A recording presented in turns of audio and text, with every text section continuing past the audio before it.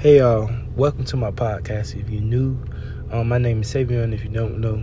And, I've been gone for about 2 weeks, and I just want to speak on that. Sometimes you got to pull back to go forward.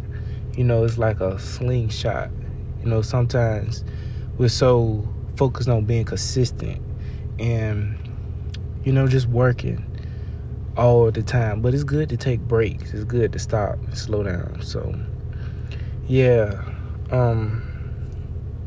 and I just want to speak to anybody that's doing anything like with social media, because the numbers can get to you. Like if it's not growing the way you expect it to, or right, if you feel like you've been doing it for a while and it's not working, you can start to like validate yourself by what you see, right? So it's good to take breaks away from it.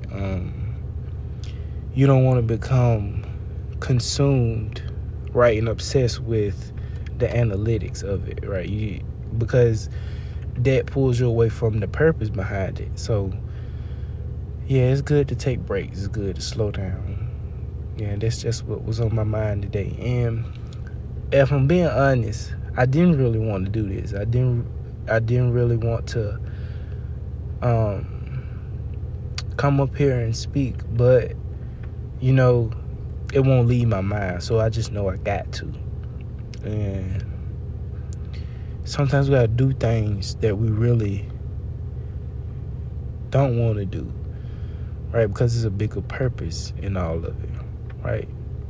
So this message today is just purpose-based. It's good to take time, slow down, and sometimes you got to do things that you don't want to do. Sometimes, we addicted to the hustle. It's this hustle culture.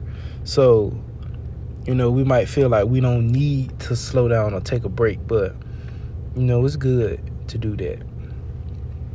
So, yeah.